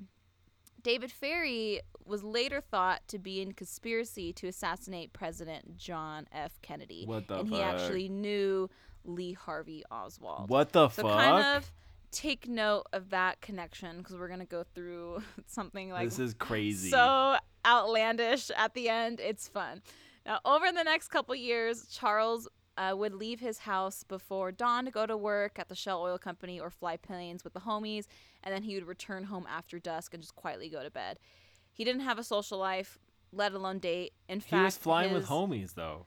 He was flying That with the was homies. his social you know? life. He was kissing the homies goodnight. Yeah, that's cute. Oh. And then, so he didn't date. But in fact, his parents were living in his home. So he owned his home and his parents were living with him. Yeah, But like what's- he wasn't living with his parents. His parents lived with him because he was a good guy. Yeah. Yeah. Even though his parents like always abused the fuck out of him, like he still wanted to like Oh, take care of okay, his parents because okay, yeah. at this point like he was a good guy. He quickly Wait, is not. we're gonna become talking a about good the guy that dismembers and eats his parents? He doesn't eat his parents. Okay. He just dismembers his Sorry, I parents. haven't eaten much, and I have 3 White Claws and like 2 shots of bourbon. So This is the guy like. The sandwich on the table did not contain human man flesh. Oh, It was okay, just okay. random ass food. Maybe it I mean, did food was contain man flesh. people were in a refrigerator. I'm naturally just gonna assume that like cannibalism was involved. That's true. We don't know. I don't know because we don't know what happened to Charles. Yeah. But anyways, his parents lived with him at his house. The kind of weird part about like this dynamic is a lot of the neighbors didn't even really know that Charles existed or that he owned the Whoa. house because Oh. he would always leave before dawn and come back after dusk. Like he was always leaving when people were asleep and coming home when people were asleep. Interesting. So people didn't really like know Charles like in the neighborhood. They really just kind of saw He's a busy the dude. parents. Yeah, and the parents were like pretty like to themselves, a little like reclusive. And so like was he. Like when he wasn't flying with the homies, he was pretty reclusive and just doing his own thing, in his room, minding his own business. As I mentioned before, Charles was abused when he was a kid. When his parents, Fred and Edwina, moved into the house, the abuse continued. It didn't just stop when he was a kid. Oh, It kept wow. on going. Except this time, both parties were abusing each other.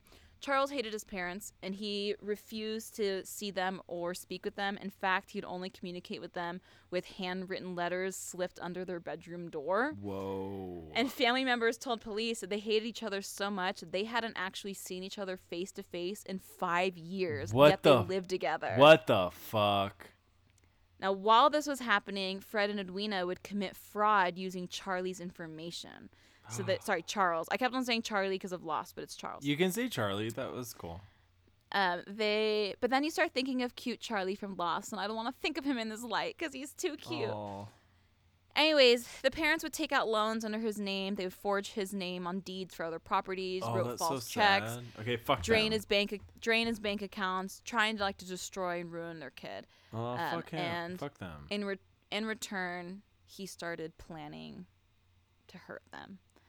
Detectives theorized that Charlie was obviously fed up with the 43 years of abuse, and it was time for him to get his revenge. He brutally murdered his parents, drained their blood, dismembered them, decapitated them, gouged his dad's eyes, cut off his dad's penis. And then Holy fled. shit. Textbook overreaction. Yeah, that's what we call an overkill. But Yeah. Just kill them, dude. Just kill them and like throw their bodies somewhere. So police launched a nationwide search and issued a warrant for him as a material witness to the crime because they didn't want him to think that they're trying to make him the suspect because they knew he would probably just go into further hiding or leave the country. So they're just saying material witness to the crime because he was a witness to the crime if he was there. So the hunt for Charles began, and people looked for him everywhere, but they never found him. Not in Because the he took weeks. his fucking plane and he flew to fucking Cuba. Yeah, not in the weeks, the months, or the years that followed. In 1975, 10 years after the parents were murdered, in an effort to probate his estate, basically for the government to get all of his belongings and money, he was declared legally dead. So everything would be turned over to the state. The U.S. is like, we want this money, bye. They're like, that's pretty crazy. This is happening as they're writing checks. Like, this whoa, is he's so dead. wild. Whoa. We did not expect that. Whoa. Years passed and the case went cold, but that hasn't stopped others from stepping forward and offering their theories about what may have transpired. So let's talk about some theories. First theory, he showed up at that goddamn bar where that guy in fucking Cancun disappeared in the plane and picked him up and disappeared. Shit. And then they went to the Bermuda Triangle. Oh my and God. That's that. Ooh, we should do one on the Bermuda Triangle. That would be a fun that'd be one. fun. Yeah, that'd be fun. So, first theory, Charles is innocent. Maybe, let's just say, some random person, or maybe it was a different family member, decided to murder the whole family. So they roll up, kill the parents in that highly emotional and crazy way. Yeah. And they decide to frame Charles because they're like, Charles and his parents already have some history, so this wouldn't be that surprising. So they casually put the saw in Charles' room. They're like, sorry, Charles. Then they go ahead and they abduct Charles. They go ahead and kill him later, maybe bury him somewhere. Maybe that happened. That's totally possible. maybe. No. Did it though? Like probably, probs not. Like I'm not really believing that. If you're that square, like on the surface level of your life, yeah. and then your parents are murdered, you would not disappear. Yeah. Second theory, Charles killed his parents as revenge for years and years and years and years of abuse. He was most likely sexually abused by his dad, and that's why he mutilated his father's penis and then gouged his eyes out, while his mom's death was a little bit more, like, he was careful with that and he was more gentle because it was just like a quick execution style shot to the head. Where his dad, he was beaten repeatedly over and over and over. Like it was more crime of passion. Yeah, the dad's was definitely like crime of passion, or the mom was more like remorseful, I guess. Yeah, I full-heartedly buy into this. And he probably killed his mom just because he had to, because he knew that he couldn't leave his mom alive after that. Well, and she supported all of that, like, yeah, at least by like, you know, omission or like, yeah. And then after that, he went off by himself in some secluded area and then killed himself. That is the second theory that personally I believe. Now let's go through the third theory. The Icebox Murders is a 2003 book written by forensic accountants Hugh and Martha Gardenier. The two of them spent like a bajillion years researching this case, and they wrote a whole book to go through their theory.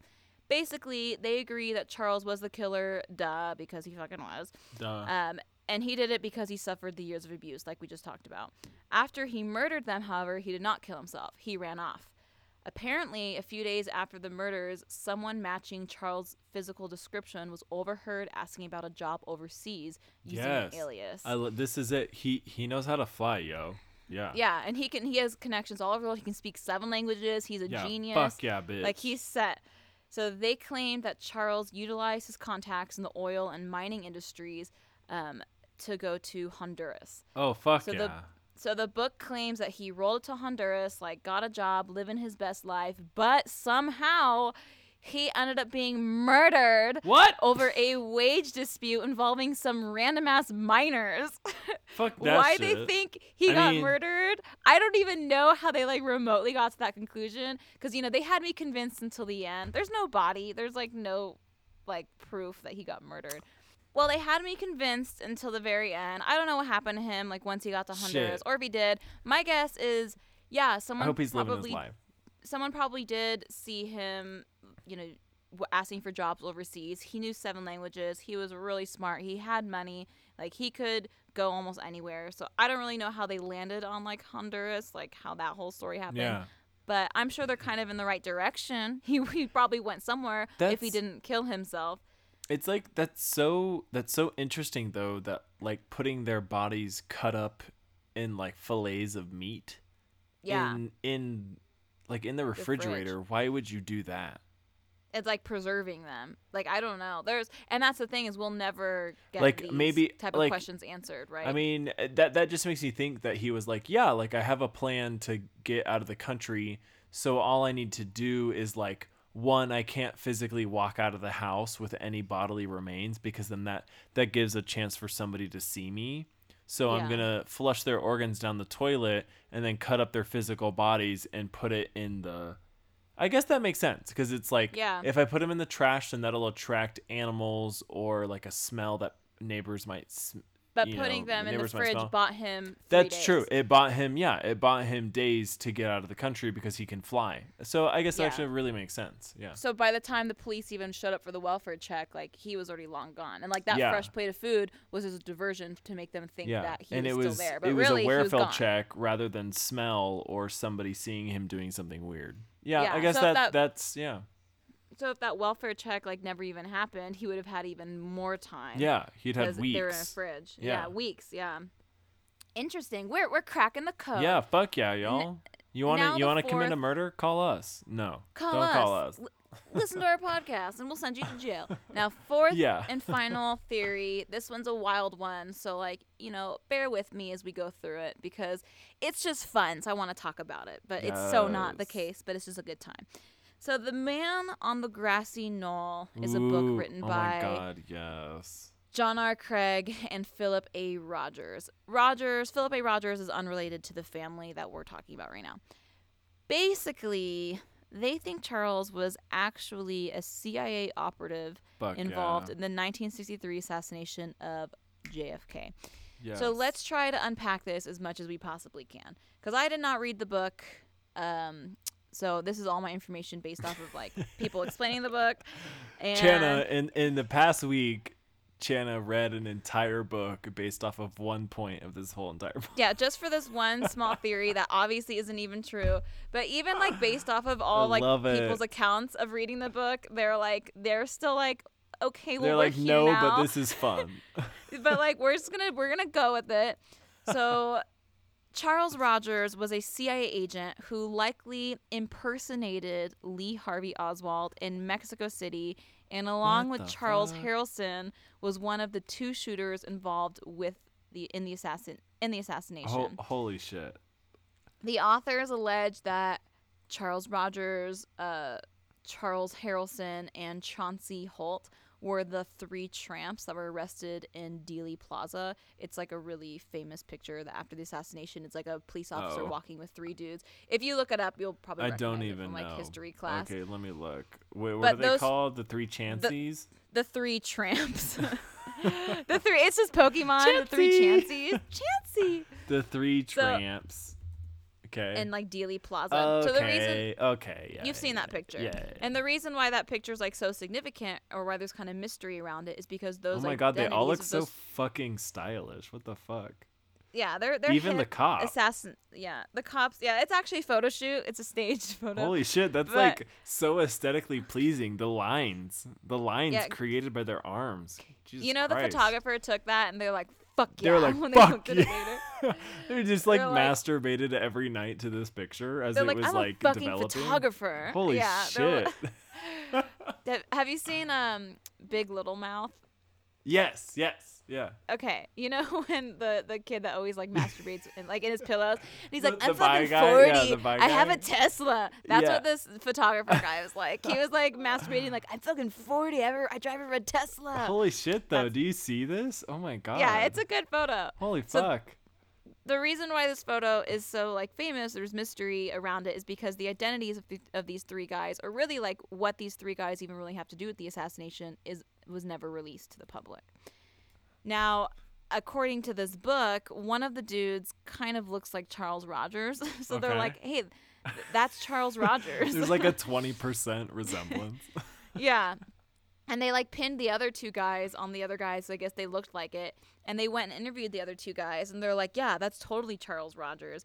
But like later, or I guess one of those guys was like high off cocaine when he like said it was Charles Rogers, and the other person was I forgot. Like it's it was obviously like a coerced like confession, I guess, saying it was him and Charles Rogers, but it's probably not the case because he just happened to kind of look like the guys. Anyways, He's so a according white to this- dude, yeah. So he's like white, pretty generic looking. They're like, "I think that's fucking Charles." And I'm assuming they think he was involved with the CIA because he was involved with like the Navy form of the CIA, and he was so like unbelievably smart and had so many talents in so many fields that it's not that hard to assume that maybe he could have been like a secret CIA agent, and that's super fun if he was. So like, yay.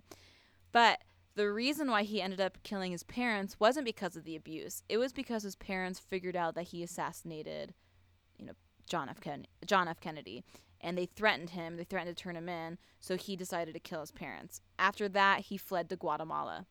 I don't know why Guatemala. I don't really know how he got here. It's a fun story though. There are a lot of wild theories out there, but that is the theory that he was Okay. actually CIA impersonating Lee Harvey Oswald, murdered, assassinated John F. Kennedy, and was in photos just because he looked like a guy. So, you got to Wow. be careful. Maybe if you look like someone, there might be an entire book written about you saying that you actually assassinated a president. So you got to be Damn. pretty careful of what you look like. The final thoughts on this, in my opinion, I think that after 43 years of nonstop abuse from his parents and him also abusing his parents, Yes. he got fed up. He planned a murder. He knew exactly what he was going to do.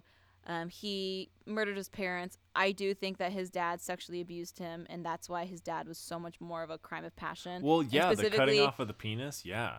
Yeah, because sexual abuse victims, and I just went through like the Lorena Bobbitt case where she Yeah. cut off her husband's penis. that happens. Like if they attack their attacker, like they usually go for the genitalia Yeah. 'cause that's what caused them the most Like if pain. I wanted somebody dead, I would just kill them and but to hide their do body. it to that, But if I would but if I wanted somebody dead who sexually abused me, that's the only time that I would think cut off the to penis. kill them and then cut off their penis. Yeah. Yeah. And then to like gouge out the eyes, because like I'm sure Yeah. the dad looked at him and like did all Yeah. those things, and like every time he was getting raped or touched, he had to like look in He his had dad's a look in eyes, something yeah, like or that. something like that. Yeah, fuck And then that. his mom, he had to kill It was her. very and that's why hers execution. was, Yeah, it was very like pragmatic almost. Yeah. Like, yeah. And then like Corey and I talked how we cracked the code of why he drained the bodies, put them away, all that fun stuff. I mean, not fun stuff, but you know, true crime fun stuff. Fun stuff in retrospect, like 45 years later in a podcast. Yeah. Yeah. Like you know, it's a bad time Yeah, and yeah, an yeah. interesting We're- time. Yeah, we're drunk at 12:15 a.m. Yeah, it's fun. It's fine.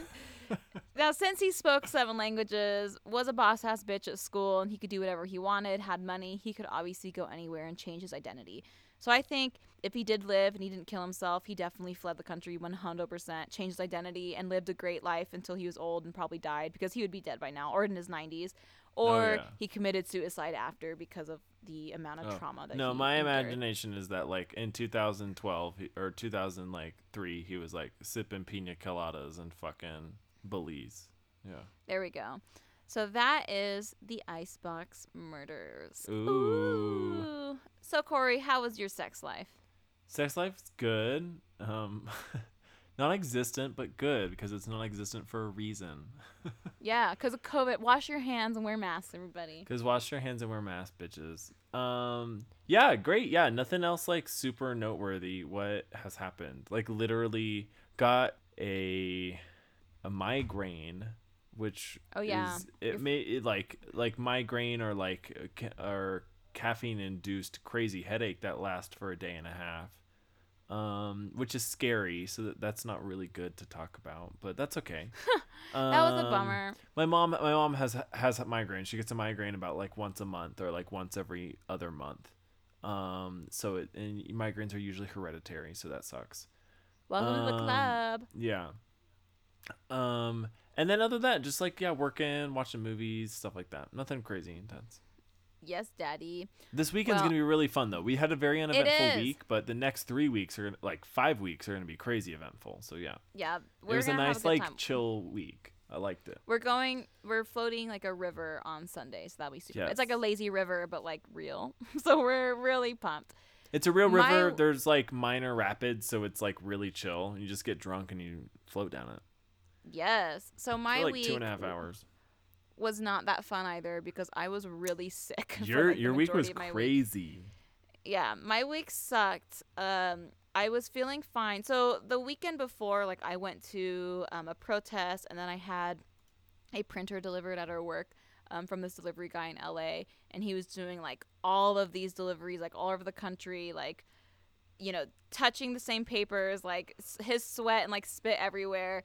So like I had like 2 somewhat like high risk situations like in a row for COVID, and then on Thursday I started feeling sick, and I was like, fuck me, fuck my life. And I have a couple like high risk employees, so I was like, great, like I need to go get tested for COVID.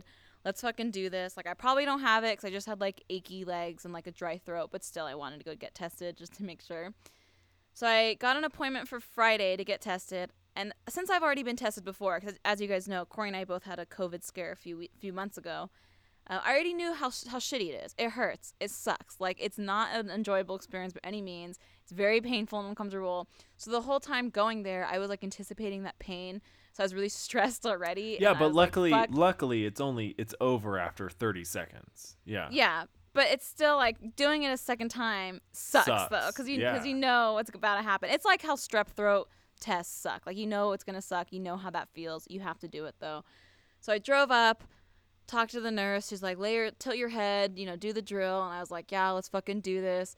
And she sticks the Q-tip up like my right nostril, does her thing up there, take it out, looks at it, does my left, take it out, looks at it. And at this point, like she was in both nostrils for about 30 seconds each. So it was like a full minute of just like crazy burning pain. I'm trying not to be a baby, so I'm trying not to like cry or anything. But in my head, I was like saying a million fuck words. And she looked at the Q-tip and she was like, okay, you know what? Like, I'm sorry. I don't have enough, like your nose cavity, like your nose canals are like really swollen right now, so it's hard for me to get like a lot of fluid. Sorry, that's really gross. And she's like, we have to do it again. And I was like, fuck me. Okay. I was like, let's do it. So she does it again. Same exact thing happened. 30 seconds in each nostril, really like going to town in my nose, tears in my eyes at this point. She pulls it out, and again, I can feel it right now. Just like, yeah. And then she pulls it out, and she's like, I'm so sorry. Like, I still don't have anything. And I was like, fuck. She's like, I'm going to have to just really like poke through your like swollen nose cavity. Like, it's going to hurt. Like, I'm really sorry. And I was like, fuck it, girl. Like, let's just do it. Like, let's just get this over with. Not really expecting what was about to happen. So she looks at me. She's like, okay. She's like, tilt your chin all the way back. So I did. And she grabbed the Q-tip, and she like shoved it hard and like fast as far up my nose, clearly just trying to break whatever that like wall was. And when she did it, we both heard a pop, and I felt hot liquid go down my throat.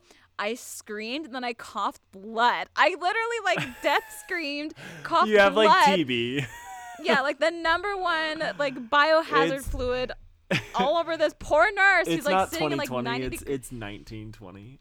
Yeah, like fuck me. And the nurse was like, I'm so sorry, like tears as I was like screaming, coughing up blood. Right when this was happening, someone pulled up for their COVID test, witnessed my like horrified scream and like blood splatter. Fucking like Need for Speed, like Fast and Furious outs of the hospital. Yeah, they like peel out. They're They're like I would if I saw that. And then finally she like looked at it, and she's like, okay. And like I'm like bleeding from the nose. Oh, and then now, like, you know, whenever you breathe through your nose, you can feel like the air to the back of your throat. I could feel like the air coming through on a different part of like my mouth and my tongue. So like she pierced and like punctured like the membrane and like the tissue between like my nose and the top of my mouth. It healed since then, just to let you guys know, but it sucked and it was very painful. But long story short, she ended up finally getting enough fluid. We didn't have to do the other one, mainly because she probably didn't want blood squirted all over her again. And I was negative. Yay! That's my COVID story. I was still sick until Tuesday, and then Wednesday I finally felt better, and now I'm totally fine. I think it was just like a weird summer cold. It was my first time around like any other friends other than Corey, so I think maybe their germs, my body didn't really know like what to do. I don't know what happened, but it wasn't COVID, so I'm pumped. Yay. But it sucked. But now let's talk about Knife Plus Heart. Oh my god. Okay.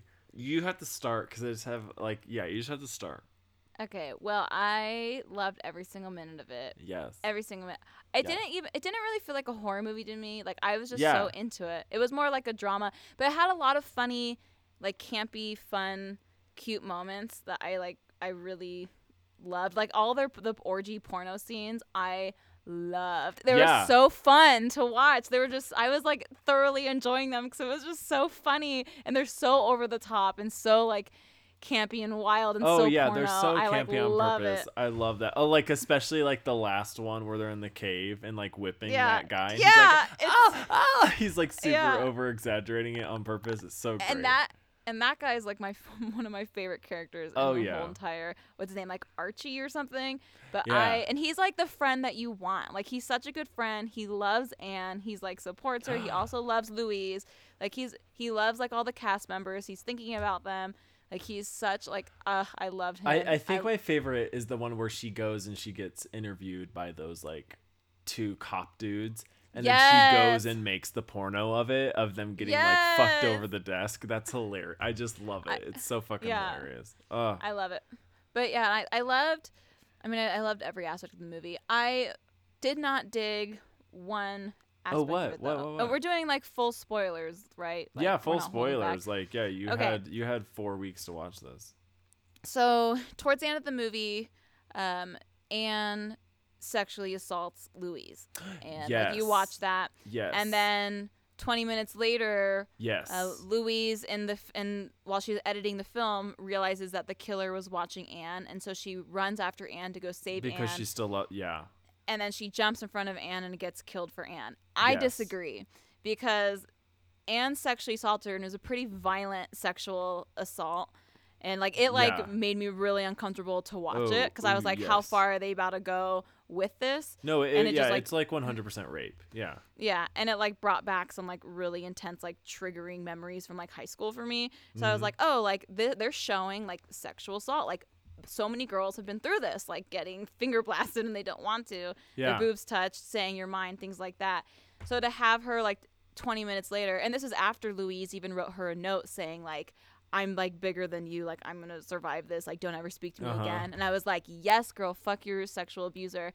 To then have her backtrack and go not only save Anne, but throw herself in the killer's way and get killed for Anne. I disagreed with that, and that I did not like that. But every other part of the movie I loved. But that I was like, that's too like Hollywood. That's too like movie ending, Oh, tight in a pretty I bow. the only reason why I think it's like it bothered me until the very ending where there's that like beautiful ethereal soundtrack of them all in that white room.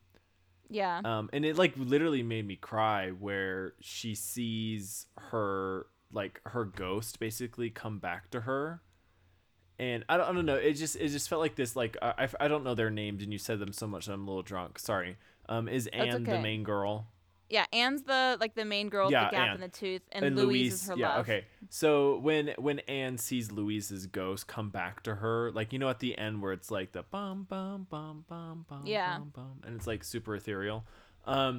So like she sees it and she sort of like realizes like, oh my god, like I mean she already sort of did, but it's just this very like, oh my god, I loved you and I hurt you and you still loved me somehow.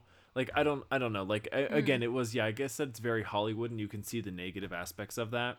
But I Yeah. just also thought it was like sort of treating it very real and stark of like, oh, this happens to people that even though they are sexually abused or something like that, they still love these people, and that causes even more problems, and that it makes the whole situation more negative than it already That's is. true. Because like So I she still think loves her, so now she's even killed. Like now her life's gone for her exactly, abuser. yeah, and I think you can see it both ways, but I do agree. I was still like the whole time I was like, fuck, like you're gonna, like I was like, no, like this is not happening. You're gonna go back and you're gonna do that, and you're gonna you Yeah. still love her, like fuck. But at the same time, like that's like you want to be mad at her, but like still that's how real life people feel sometimes. Yeah, Which there's is always really like sad. conflict. And I guess like it's one thing going to like scream Anne's name and try to save her, but it's the other thing like running and jumping in front of her and like sacrificing her own life for her. But Yeah. I see your point though, because you can also look at it at the angle of like, well, yeah, like the abuse was intense enough where she did do that because she was, obviously manipulated to a point, and like it's really confusing. Well, And and they difficult when you point go that out through at the those beginning, situations. especially like with the whole phone booth conversations where she's like, fuck Yeah. no, like no, fuck you, we're not doing this again. And then they go back and do it again.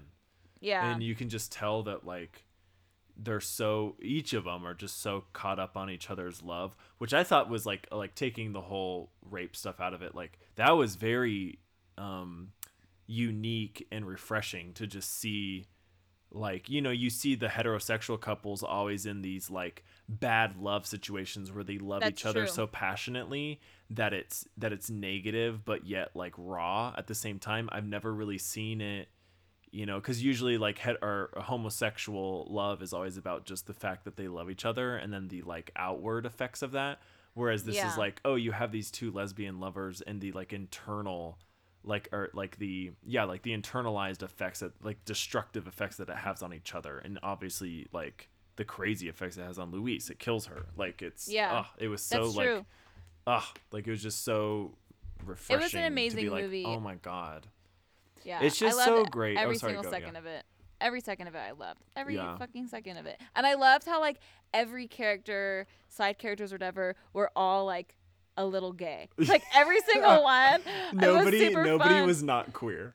Yeah, because like when you look at straight movies, everyone's assumed to be straight. That's just like what it is. Everything's Yeah. like so hetero. It's like sickening. But this one is like it's kind of like Queer as Folk levels. Yeah, you basically where- just assume like until somebody shows you that they're straight, you're like, you're gay.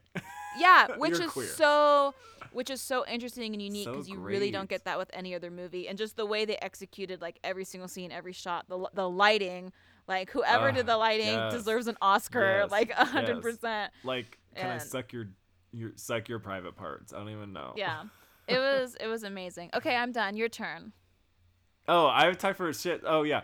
I was gonna say like on that note too. I just like the whole time I was watching this, and especially like reflecting on it afterwards, I was like, it's just so refreshing to watch a European film about queer people because they do it so effortlessly. Like you were just saying, like you don't you just you get in this instant mindset of like, oh, the norm is queer, and unless Yeah, somebody proves to me that they're heterosexual, I'm assuming that they're queer, which you don't do in American life, especially, at and all. in American film. You don't.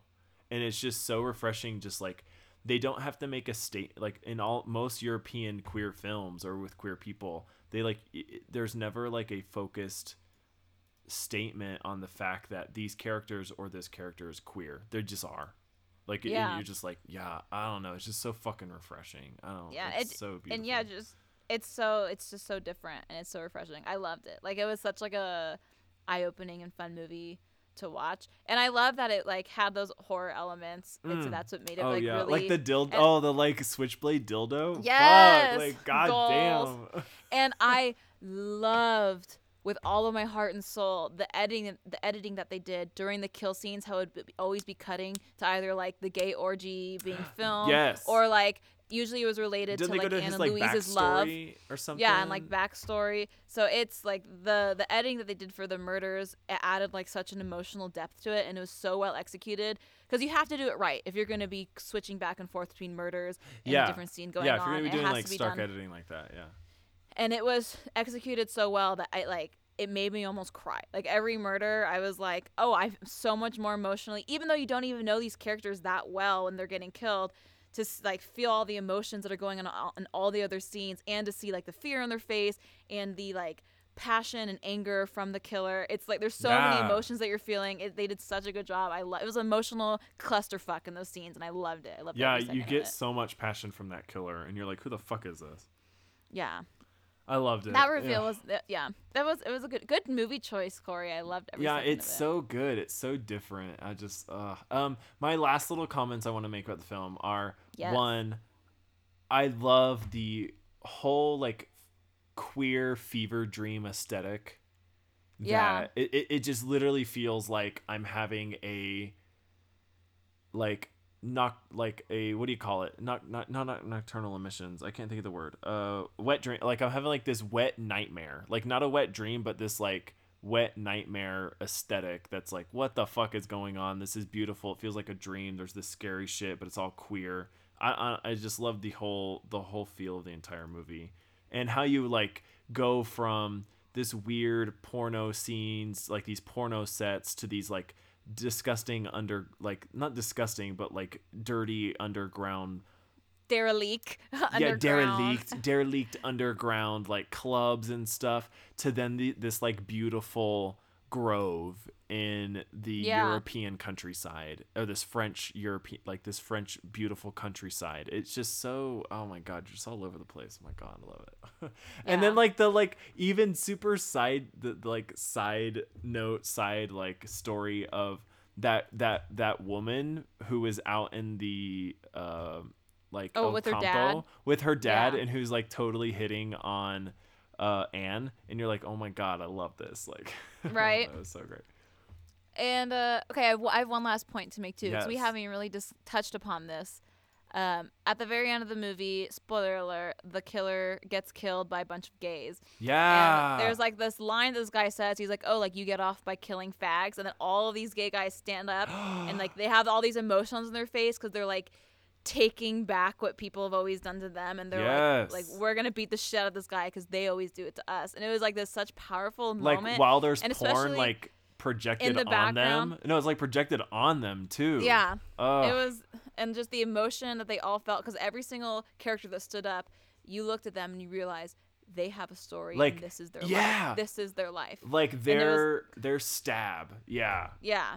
It was amazing. I was like, good job, random ass extras they got, number one. But two, Yeah. like, that was such a powerful scene. And like, oh, you get off by killing fags, and they all stand up one by one to stand up for themselves and like fight. I was like, Yes. Yeah, you're I like, was like, this is pride.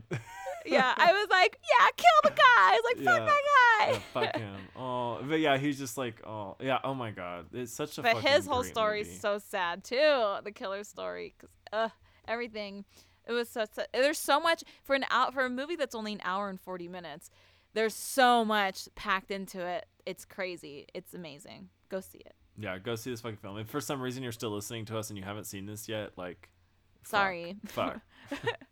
But it's on Amazon Prime for free, so Like, there's that. Oh, it is? It's free right now? Yeah. Oh, fuck Yeah. me. I'll probably watch it again. Like, holy shit.